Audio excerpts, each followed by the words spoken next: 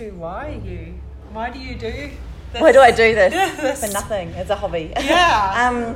It's a good question. So I still have a friend in Christchurch called Nikki who was a head chef, and every time she spoke about food and being a chef, I just thought, oh, this is so great, and I wish I could share that with other people. And then and I always thought, oh, maybe one day I could do like a book or something, Conversation with a Chef. And then I moved to Melbourne and I started writing for the North Sider, which was oh yes, yeah.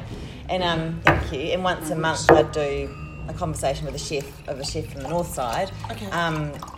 And then Anita just said, it's quite a good concept, why don't you open it up to, have your own website and do all chefs. And I thought, yes, great, let me do all the chefs. So now I've got maybe like about 170 chefs yeah, on my website. I mean, it's a bit of an, you can't really, it's so many. Mm. There are so many. Do you live around here? So I live in Abbotsford, okay. And I'm a French teacher, so I was interested in seeing your background as well, and love of French and history and so on. So I've got a PhD in medieval French literature, but I teach French, and I love food, and so it just seemed to. I love hearing other people talk about food. And wow, yeah. Can I just ask you about the medieval French? Can I just ask you about that? Yeah. So what would that, like Victor Hugo?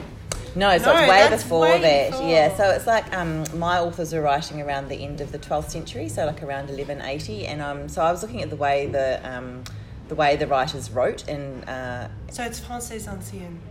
Français, it's old de la littérature du Moyen Âge. Yeah. So it is ancien, that's right. Yeah, and so I had to read my tense. texts, and first of all decipher them, and it was good. It was a long time ago now, but you'd have like crazy primary texts that you'd work like. That's fascinating. Yeah, so I looked at one that was like a religious one, which was the Joseph d'Arimathie, who supposedly collected Christ's blood, and so had the twice hallowed chalice and so on, and then a secular one about a knight riding around the countryside and saving beautiful women.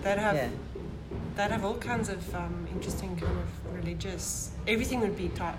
Well, only their idea at that time was that only God could create something new, so it was blasphemous to come up with new ideas. So the art for them was in how you adapted what was in the Bible or what was in the canon. So like Homer's Odyssey and all that kind of stuff. So super. Yeah, so that's why I kind of looked at their techniques and so on. But yeah. Wow, what a subject. Yeah. I'm descended from French Huguenot, so that's okay. But that's way after, obviously way after that. But so, and is that why you were interested in French? No, well, or? I actually had no idea what I was going to do sort of after school, and my parents didn't want me to do art or anything. I was interested in sort of artistic stuff, but they were like, that's not a job, it's not a career, so I just randomly saw a friend of mine was going to go to a chef school, very good French chef school in Stellenbosch, which is our huge wine region. And I was like, well, I'll give this a go because it looked the right amount of artsy, but I could still, my parents would still go, okay, you're kind of, this looks sort of like tertiary education. They're still pretty not impressed that I wasn't going to uni, but I decided to do that. She didn't do it eventually, so they based themselves on the CIA in America, the Culinary Institute of America, and they use the same cane and everything. And you train completely in classical French cooking.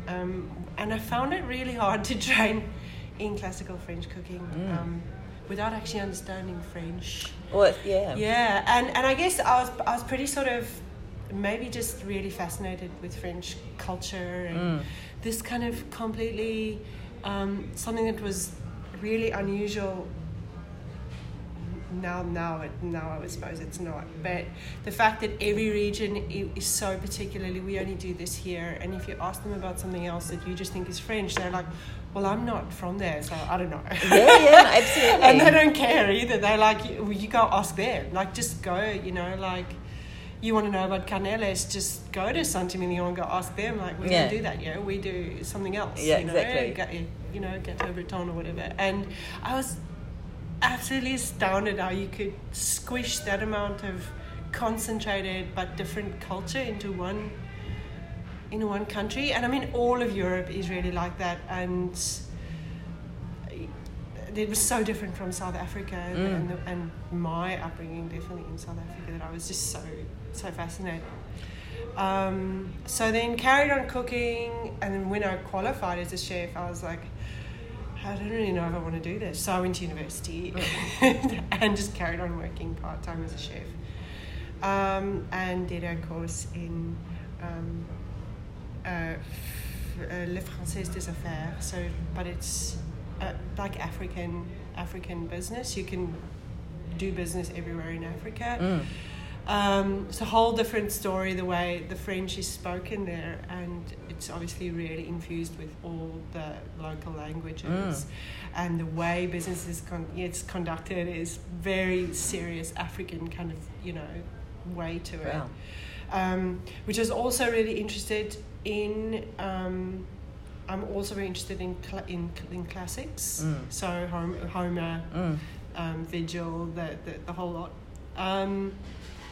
And mythology, and writing as well. Okay, which I absolutely love. And eventually sort of decided if I could, I'd really like to become a food historian, because that kind of blends a lot of the things I like. However, to try to be in a university in South Africa and just even try and it's just impossible to really pursue a career like that, and that is also it's a dying. You have to have done academia for years to really eventually go and do what I wanted to do. I think now I need to do sort of food politics, and that's sort of the new avenue. It's become quite big, isn't it? And so finished the degree anyway, and then went full time into chefing. I worked in London, met my husband there. Decided I'll give Australia a shot. He wasn't very, kind of keen to give South Africa a shot. So here I am. Yeah. And then we were here for about 5 years before we found this site. Yeah. Lots of them fell through before we found this. And yeah. It's such an institution, and I am so embarrassed I've never been here, and I keep thinking I've got to go there one day. I'm going to go to Neighbourhood, and because everyone's going, I can't believe you haven't. You would love it so much. I think it's like one of those neighbourhood things. If you don't kind of hang out on that side, I was just talking to T. I have never been to Anchovy. I've spoken to T. Yeah. Like, I don't know why. It's just because I live up here. That's it. And I have no reason. And it's all inner, and Abbotsford is so close, but somehow getting to here, just with traffic and so on, just seems... And just in your mind, you're like, oh, couldn't be asked. No, yes. It's like, I don't know. Like, it's a lot of people are like, I'm like that. Yeah. But, yeah, I guess that's quite a nice thing to say, an institution. It is an institution. And I can see why people say I would love it. I do love it already, just from the... Yeah, we work hard on the lived-in look. Yeah. The balance between lived-in and not too lived-in, I suppose. One of my favourite places in Christchurch is the Wonder Bar over in Littleton, and it's this very quirky bar that overlooks Littleton Harbour. So you've kind of got this amazing view of the volcano plug, really, with the sea and the harbour. And then you've got all this very lived-in, and theirs is a bit more kitsch than this, but we actually started off extremely kitsch, and we're moving more into like really obscure kind of. Simon's big into like astro art, and a lot of them are really weird backstories, strange Bob Ross inspired kind of. I guess we kind of. The room sort of tells us what it needs. Nice. And often the people who work here, the staff, they're like, you should really... Ted's very good with that. Like, you should put that there and we'll look for it. Yeah. And so although you might not necessarily have initially decided to be a chef and fought against it for a while, obviously you've really embraced it now because it's... it's... Yeah, well, now I've been cooking for nearly 20 years, I suppose. Yeah. Yes, I guess, I mean... I had my first cookbook when I was 5. Yeah. So I was cooking at home a lot, and my mom is a phenomenal cook, and my grandmothers were, and big into preserving. We lived on a farm, and pretty far away from just having access to. In fact, it's still hard to find lettuce unless you grow your own where we're from. So it's kind of. growing stuff is sort of what we do. My folks are still back on the farm, and my brothers. And then, there's just this sort of genuine interest in cooking that I now see a lot of my peers that they did. My husband, like, they just didn't have it in their family. Yeah. Which I'm pretty privileged. Well, I think that you are, and I think that it's interesting because I had a chat to Annie Smithers. I've actually had a couple of chats to Annie. I love her. She's got Du Fermier. Yeah. And she was saying that because she does all the classes, and she said it's just incredible now, the generation below her, and then, and keeping on going down, is just that lack of confidence with food, really. Because on one hand, you have MasterChef and all that kind of thing where anything's possible, but it is so far removed from actual cooking. But so far removed, and then people at home just have sort of an almost fear of what they might do with food, and just even the simplest things. And I was thinking, gosh, that's really interesting. She's great though, because I said to her, because what you do is an art, and she went, no, it's a trade like any other. It's absolutely, you know what? It's absolutely a trade. And I wish it was artistic, and I love painting, and I knit and I crochet, and I do a lot of things with my hands. But I don't, and I've seen a lot of people that you interview, a lot of them I think are far more like Riviera, the guy from Lumet. Yeah, John, him. What they do is, I think, far more artistic than, for example, what I do. Like, my cooking is probably from a different place. Yeah. And I think also just when you teach people, you realise this is a trade that I'm teaching someone. And there's a lot of it that when we write down a recipe, they don't, like, I've got a Mexican chef right now. Unless you show her, she does not understand what I meant, even though I just kind of ran it through the recipe. Yeah. And I feel like if you just had someone with an artistic bent who read the brief, they were like, oh yeah, I can come up with this. But it's not. They had to still produce something that was, theoretically fits with what that recipe sort of asks for, and tastes good. That's right. Yeah. So I think in that respect, it's a trade.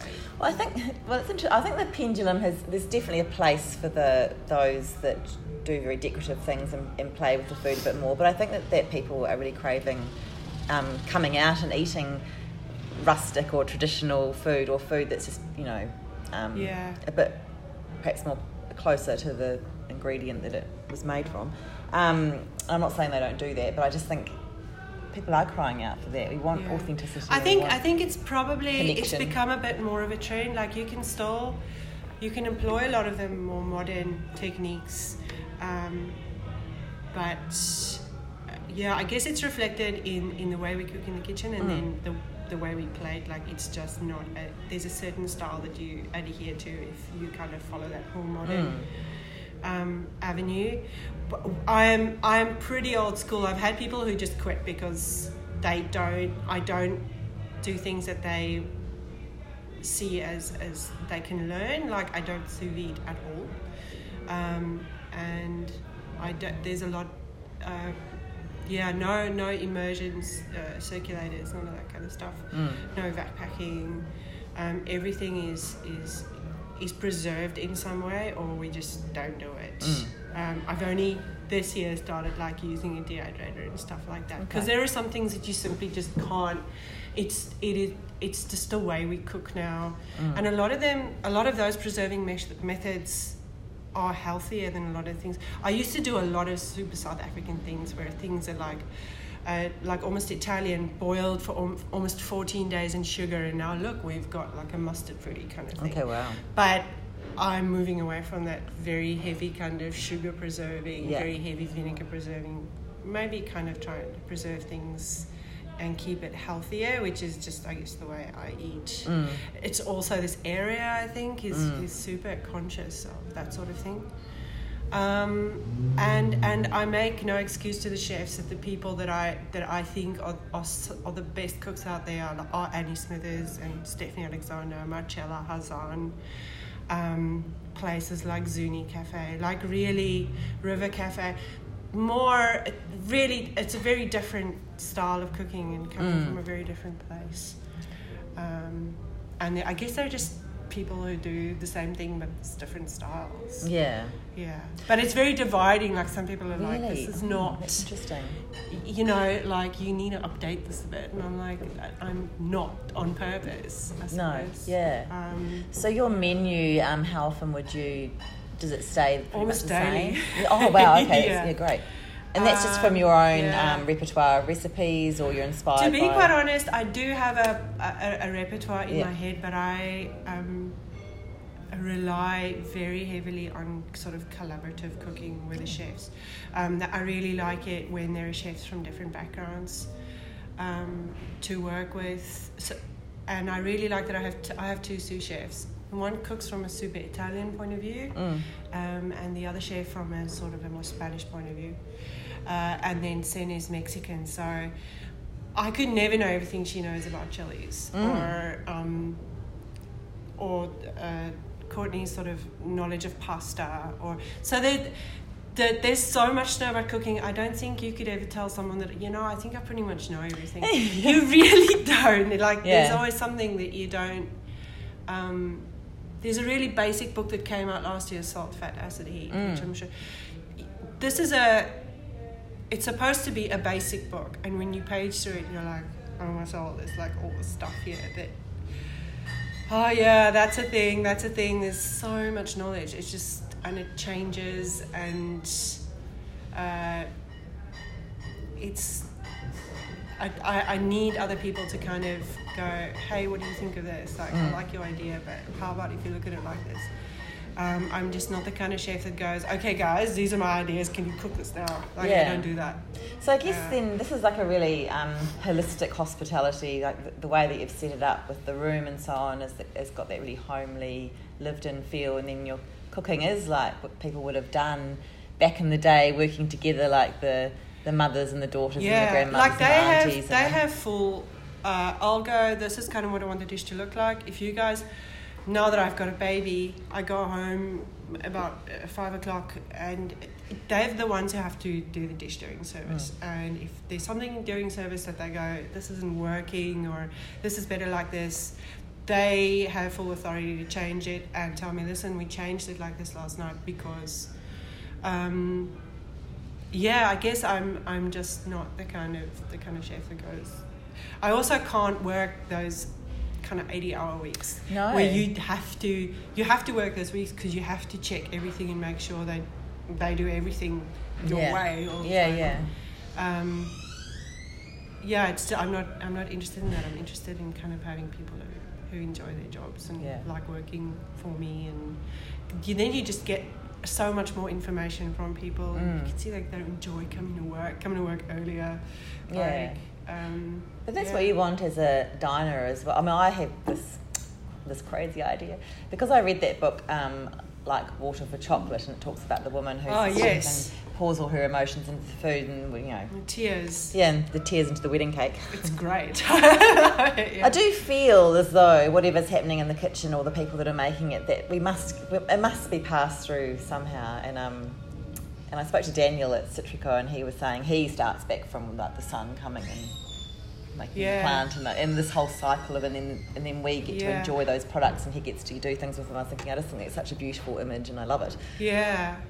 Well, I think so if this is your job and you have all these people bringing all this beautiful stuff in, like on a Friday, everyone just bring the organics, they bring all the cheeses, and I'm like, this is great. Like, I just get to stand here and everyone's bringing me all this awesome stuff. And you can get quite carried away, and you can let yourself get carried away. And I think that's what people get quite addicted to, that. Like, this is awesome. Like, this is what I get to do for my job. Yeah. That is good. Yeah, like today was one of those days. I just had these incredible tomatoes and things come in, and I was like, this is so cliche, Alme. Like, you're standing here, like, looking at these tomatoes and the zucchini flowers, but it's phenomenal. It's phenomenal cooking in Melbourne and being able to just stand here and everyone brings it to you, and I don't want to do too much to it. Like, why would I? Yeah. So yeah, I guess that's why I cook like that, and why I'm still cooking like that. Well, but I spoke to the young guy at an Oh restaurant out in Beaconsfield, and he was pretty much the same, because he's growing all of his own, like he's they're pretty full intense, on. aren't Yeah, they? Yeah. and we did the conversation with the chef walking around the garden, which is like cool. the most meticulously, like he runs the garden like he runs his kitchen, so he's got diagrams, he knows where everything is, and he said he knows what's gone into that vegetable, and it's so perfect on his own. He doesn't like to do too much with it either. I was thinking it's such an interesting idea, isn't it, that relationship with the, and Annie's the same with growing a lot of her things, is that she said you've got more respect for the vegetable. You don't know, there's less wastage and there's more appreciation. Well, if you've actually gone and done a bit of I only grow leaves for our kitchen here, but if you've spent some time watering them, you're like, I get very annoyed with them if they're like, the ones at the... I'm like, guys, you have no idea how much time went into that. It gives it, there's some accountability for food waste, which is great, I think. I think that's... I don't know if I don't have the time to do that, but it would be awesome. We've got a baby now as well. That must be... That makes things a little harder, but she grows up here a lot. Yeah. So, amazing. Hopefully we can kind of just keep that going for a while. Yeah. Yeah. And what about the writing side of things? Do you still get to do any writing, or you probably... I've done some writing for... There's a journal called Bread, Wine and Thou, Yossi. So I've done a bit of writing for Yossi, and I've done a little bit of blogging, but honestly, I'm interested in so many different things. There's just too many, too many things, and I feel... Honestly, the kitchen mentally exhausts me a lot, and especially now that I have a baby, I'm mentally exhausted. Especially, there's definitely a lot of pressure to just constantly come up with stuff that people are not going to kind of slam. Especially online, we feel a lot of heat, like when people don't like something, there's a repercussion online immediately. And I think a lot of chefs are like, how can I... Yes. All you're thinking about a lot of the times is, how can I not avoid that scenario? Yeah. And that's mentally exhausting often. Yeah, that is. And then to then switch over into a kind of a writing mode, it's more of a academic part. Yeah. That's right. Yeah. I still do all the reading, I still read Gastronomica, all that kind of stuff to really keep up with what's going on, but actually writing, just no time. No. Yeah, I'd rather just go home and sit knitting or do crocheting or gardening, painting. Well, there's a lot. Yeah. I think, you've got a really busy day and a family as well, and I think I do, often try and squeeze more, but I'm not doing academic writing now. Where do you teach? At Camberwell Girls Grammar. Oh, okay. So I think as teachers, my mind's always going, so I'm thinking, how can I make it better for the girls, and how can I make them understand the subjunctive, and how can I come up with interesting activities, and then you're doing marking and preparing them for VCE and all that kind of thing, and then I do love writing, so I do a little bit of writing for Broadsheet and Concrete Playground. It's a different style of writing now, and so I love doing conversation with the chef because I'm hearing other people's stories rather than my own. But I knit as well. That's like oh really? Okay. So I love knitting and watching Netflix. And then my partner bought me a flute at Christmas. So now, and I used to play when I was a teenager. So now I've thrown flute lessons into the mix, and it's just like sometimes you're like, oh. But that's good, because that's a whole different part of your. I'm sure it's going to counteract, losing my having dementia or something. But I don't know. We'll see. No, I musical cannot do that. That is not my thing. I wish, but maybe it's good because then I won't add. Well, you don't need more things. Yeah. No, I think that would be great if I could do that, and it would be great if I could. I'd like to go and study food policy, food politics. Yes. Food security. Yeah. Very interested in that subject, and especially I think coming from South Africa, and still being quite in touch with how things work in South Africa, and even a bit further to the north, like, for example, what this hurricane's just done to Zimbabwe and Malawi. I think that's why I appreciate this so much, because you just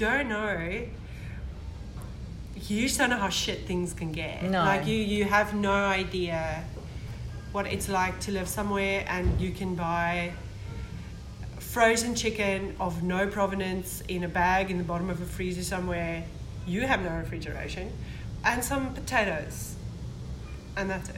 That's what's available. There's no food because there's no transport, there's no security, and I'm very interested in what's going to happen to those countries. Like here, there's a lot of kind of, everyone's kind of, I feel, arguing about a lot of sort of first world things, like the greeniness of everything and the food miles. Of course, it's super important, and we have the privilege to argue about that stuff. But there are places in the world where they're wondering where they're going to get fresh water and stuff. So, yeah, that's just another avenue of the whole food thing that I'm quite interested in. And I guess just going back there, South Africa has there's no electricity at the minute. So, just kind of how my parents and my brothers, how they cope with not being able to refrigerate or freeze or it's a big mess. It's just a big mess. For how long? Very frustrating. I think they have it in the minute. They have about 4 hours to 6 hours of power a day. So it's fine, but I think your appliances break after a while because they go on and off. They're getting some generators and things, but I think more just the practicalities of life if it wasn't like this, because it's Wow, and it's such a.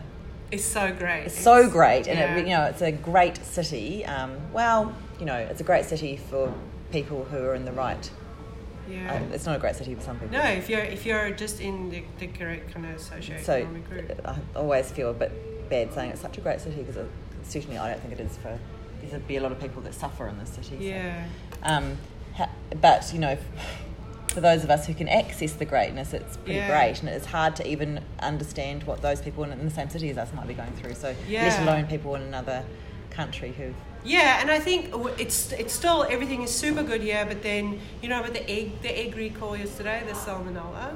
Oh.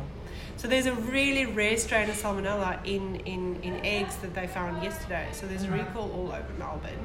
Right. And everything was fine until there's something like that from a food security point of view. Yeah, well, the strawberries over or that sort of thing. Like, how do you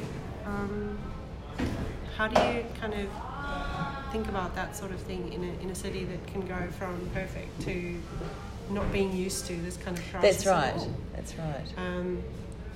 I digress. That's a not different thing that interesting though. that I'm interested in. So, what's on the menu tonight? Tonight, what are we doing? Something with tomatoes. They're everywhere. So we actually don't mind a bit of crossover. I think since Dan Barber did it, everyone can now put the same ingredient on multiple dishes. Yeah. It's seasonal to do that. Yeah. We're... Otherwise, are there rules? You can't have... I know, that kind of like... Yeah. All the summer things. No wonder you're exhausted. The greatest hits of summer, just all the eggplants. Our gnocchi at the minute, we kind of keep pan-fried gnocchi on. We just change the garnish. At the minute, it's with sweet corn, with corn. And our miradori is more Spanish. It's got ayo blanco and eggplant with it. So we only do 4 mains. So the vegetarian, a fish, and you see, I think everyone has miradori on their menus right now. It must be everywhere. Our octopus we're doing at the minute, which is with fermented tomatoes and a really beautiful purple organic potato and squid ink. And then our steak, we don't take off ever, just sort of a vet steak, which is kind of the neighbourhood staple. And then sides is just all the peppers we're getting from everyone right now. So I guess that's where I'm using the skills of knowledge of peppers, because it's ancho and piquillo and guajillo and just lots of peppers, either marinated or deep fried. I hope you brought some in here, because I forgot to order. Yeah. Heirloom zucchinis. Literally, there is not a summer vegetable that we have not harnessed at this stage. Really welcoming pumpkins at this stage. Oh, interesting, yeah. Sort of moving on to pumpkins and thinking about chestnuts already, and mushrooms. How great. In a couple of weeks. Yeah. Yeah, so it's not massively super. I plan ahead according to the vegetables, but the actual dishes, we sort of see what the vegetables are like, and then we kind of work around that, instead of planning the dish and then going, we hope we can still find black plums in April or whatever. Kind of see what we have and then work around the ingredient. And then sometimes they come in and they're just over it or past it, or not as nice as we thought they were going to be, and we just change the menu. Yeah. Because that's what's nice about having a smaller place. You can just do that. Big places, or it's a disaster if you can't keep things massively consistent. I'm already thinking about when I can come here. How have I been missing out? It sounds so good. I love it. Let me know when you come in. Thank you. I don't know. Was there anything else? No, I think that's it. I've seen a photo of you.